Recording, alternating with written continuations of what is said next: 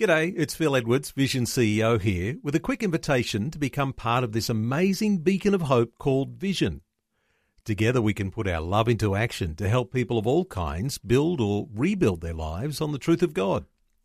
Please consider the part you can play during our upcoming Visionathon appeal, remembering that it's your support that makes Vision possible, including this podcast. Audio on demand from Vision Christian Media. Dr. Michael Youssef, welcoming you to Leading the Way. You see, the kingdom of God is past, present, and future. Salvation is past, present, and future.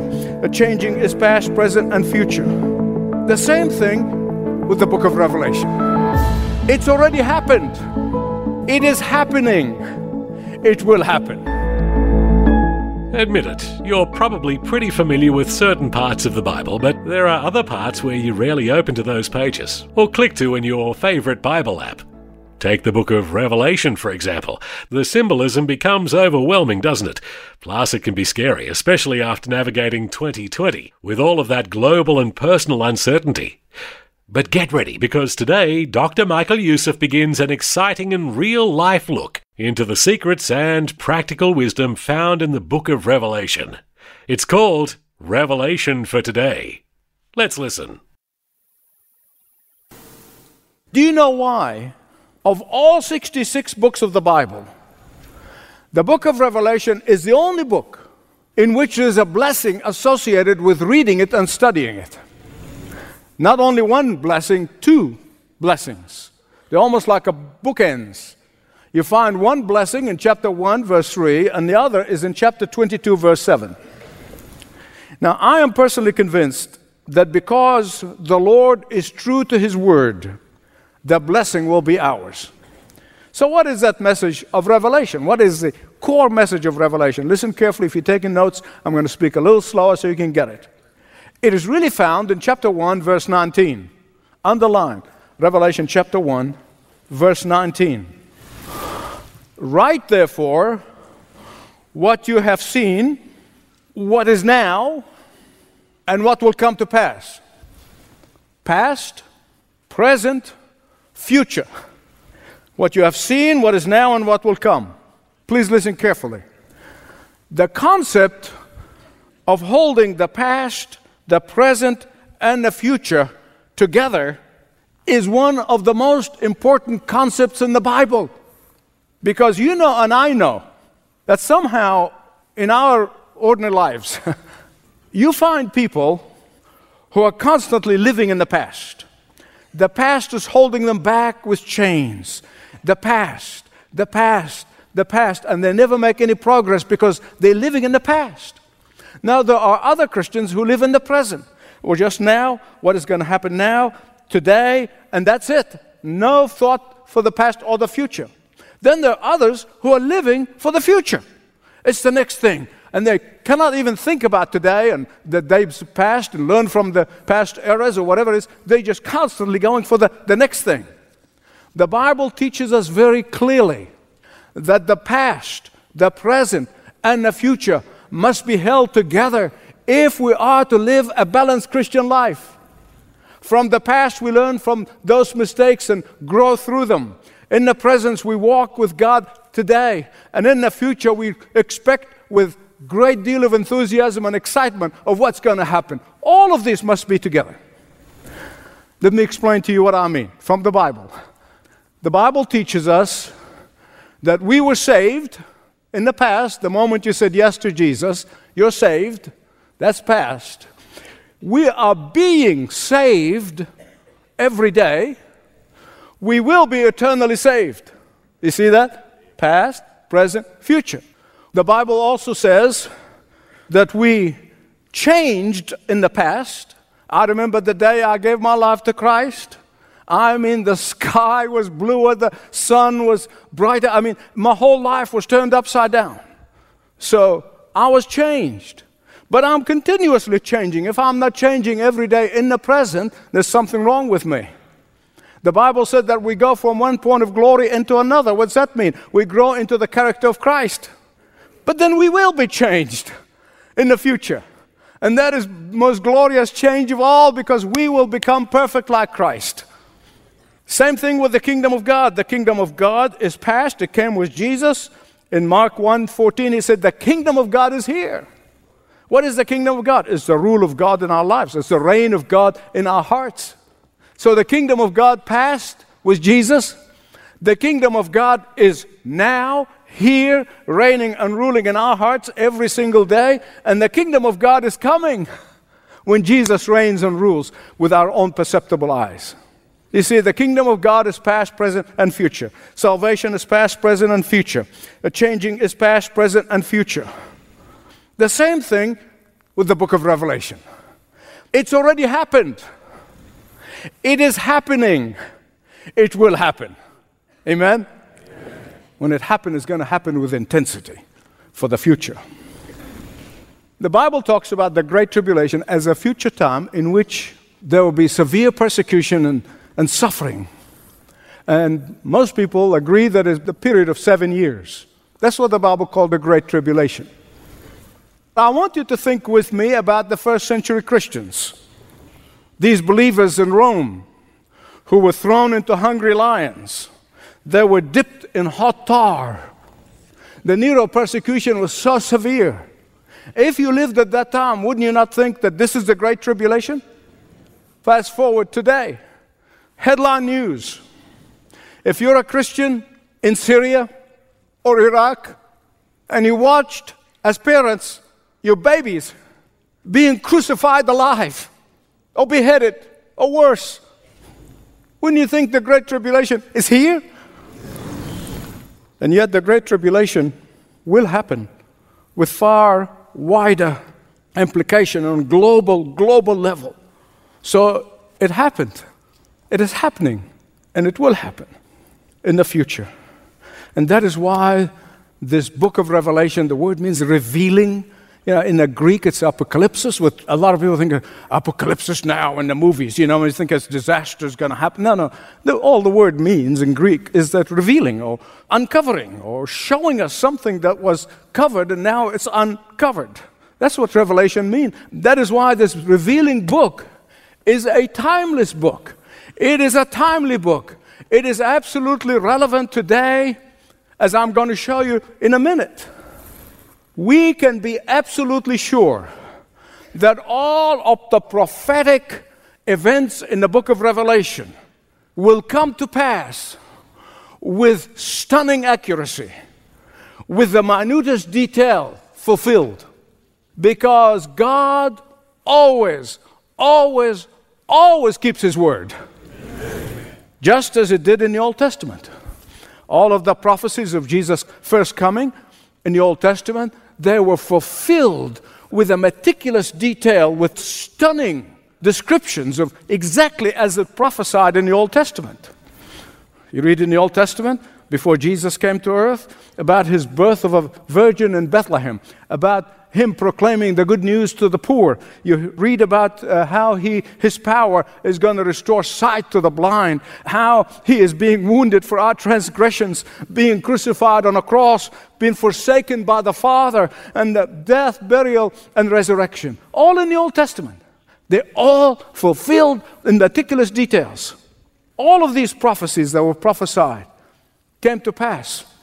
And in the same way, the prophecies about Jesus' second coming, which outnumber the prophecies in the Old Testament about His first coming, they will be fulfilled with stunning accuracy.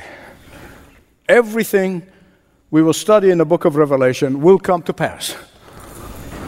So who is this John, whom God used to open, to reveal, to expose this mystery?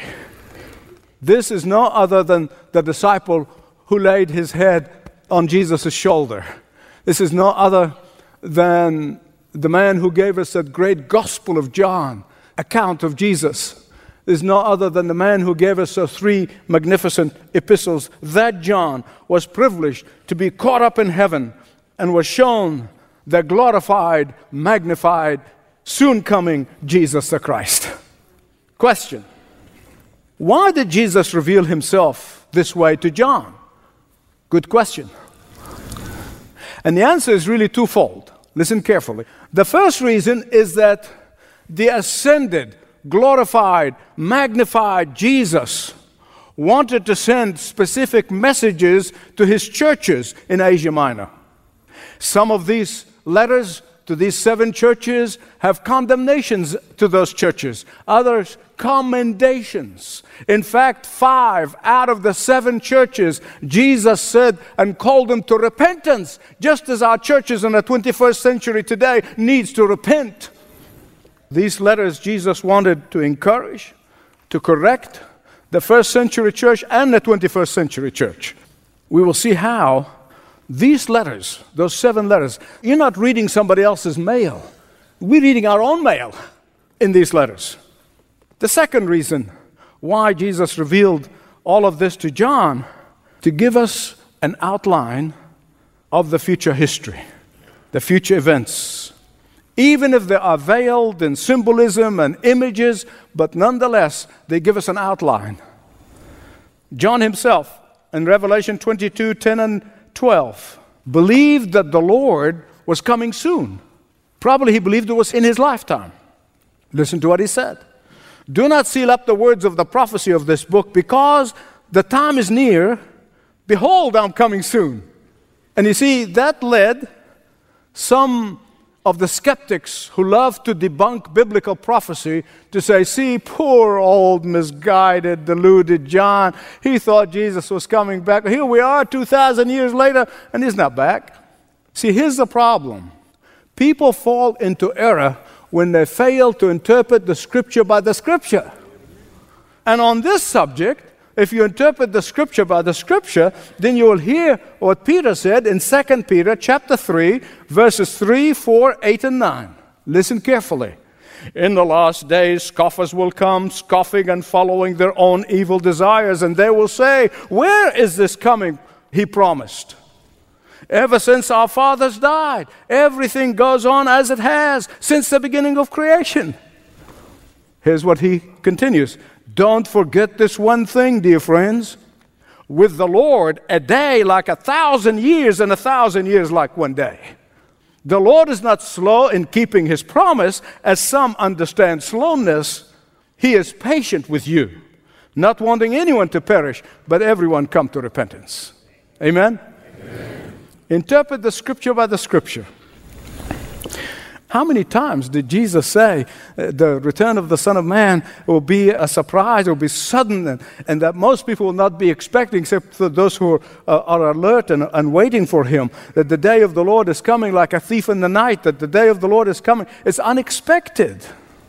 Having said all of this, if you look around the world today, as I do, and you see how fragile the global economy is, and in Revelation 18, tells us there will be a global economic collapse.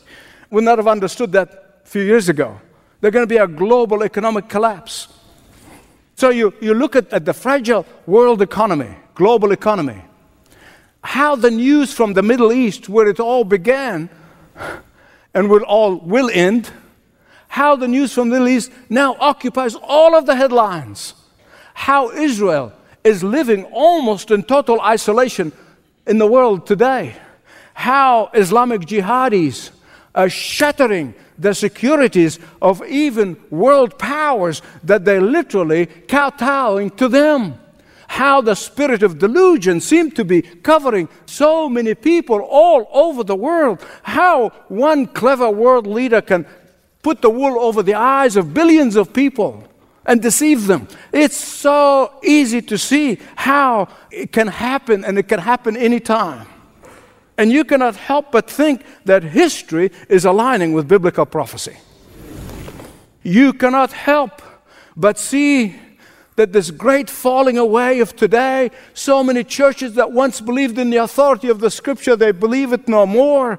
That sin and the glorification of sin is accepted as a virtue. That the spirit of rebellion seems to be everywhere. that biblical morality is condemned as evil, and that the practice of immorality is seen as good, even by many churches, even in this country, where we all did, and I certainly did as a boy, longing to come here as the world's rock and bastion of freedom. We are seeing how that freedom is slipping away from us globally.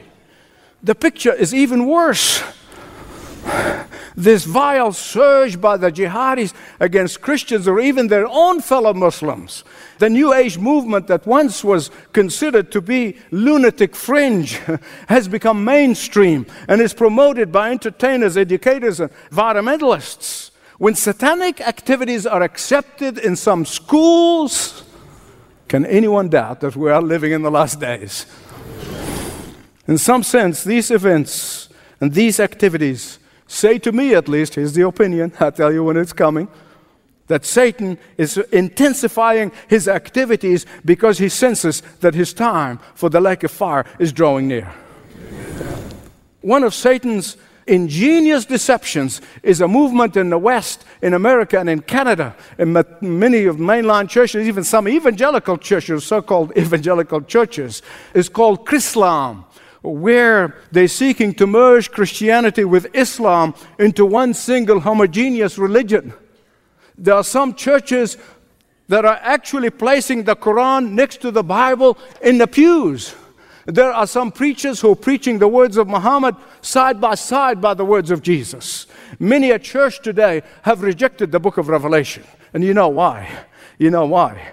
They want to worship a helpless babe in Bethlehem. They want to worship a helpless body hanging on a cross. They want to worship all of that, but not the risen, glorified, ascended, magnified, King of Kings, Lord of Lords, Judge Jesus, who is revealed in the book of Revelation. That's why they reject it.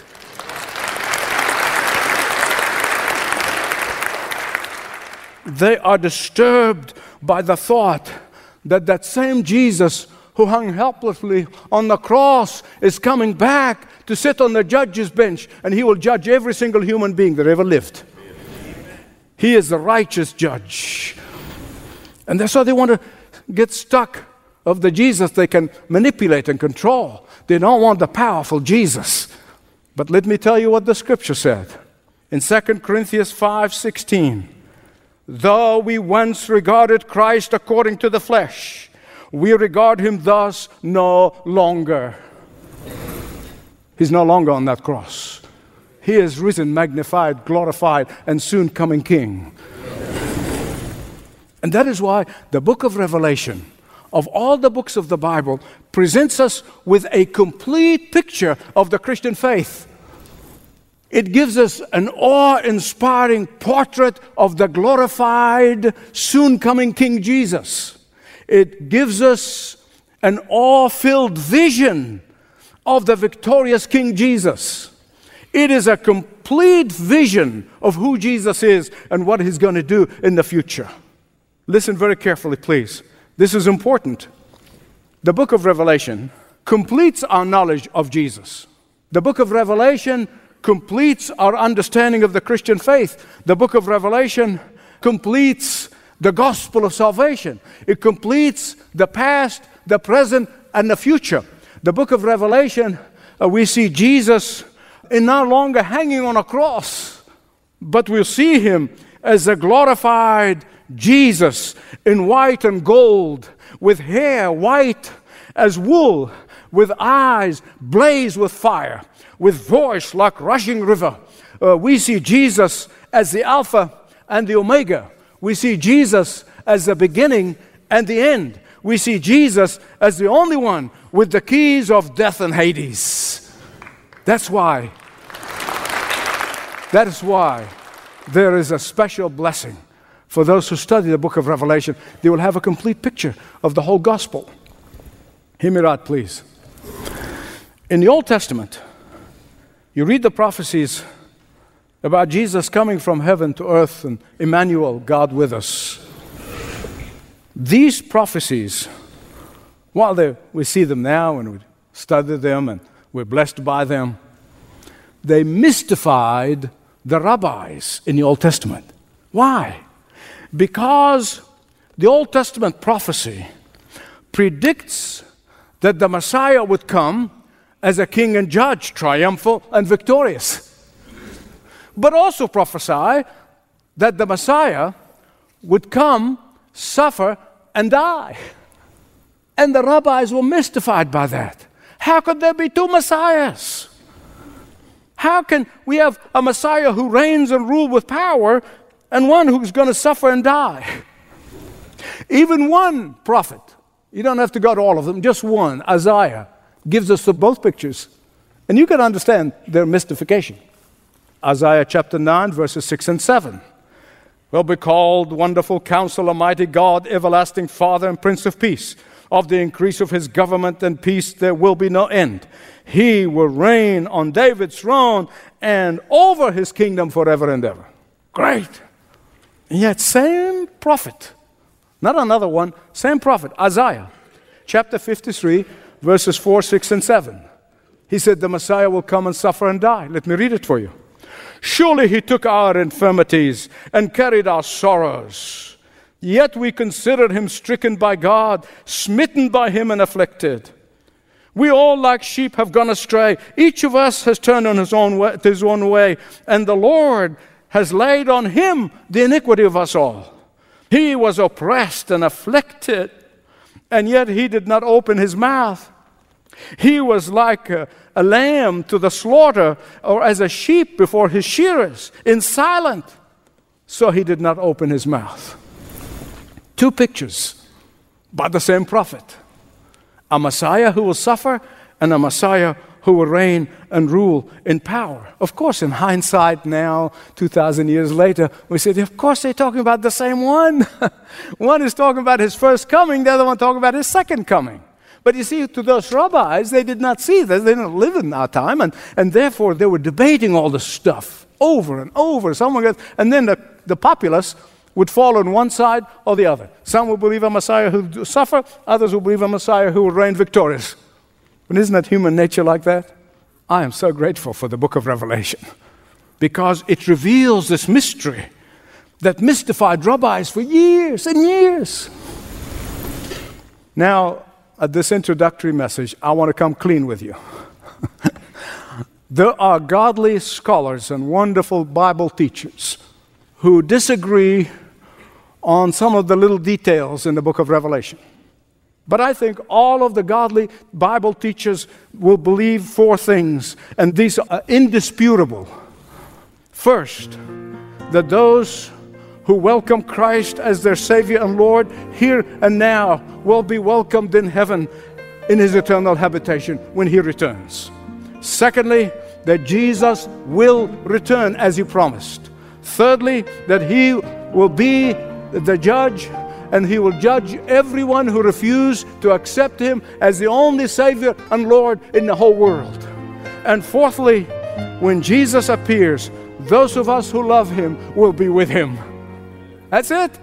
These are the indisputable facts about the book of Revelation. The question is, if Jesus returns this afternoon, will you be thrilled or afraid? Will you be terrified or will you be thrilled?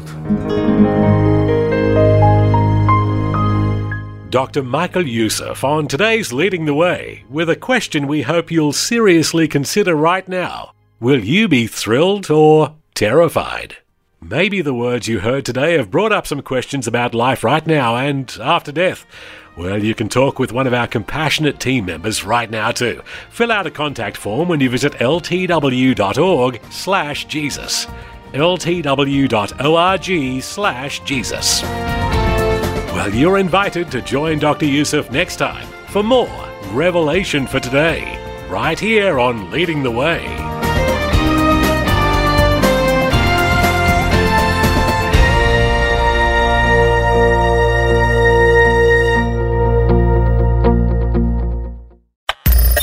Thanks for taking time to listen to this audio on demand from Vision Christian Media. To find out more about us, go to vision.org.au.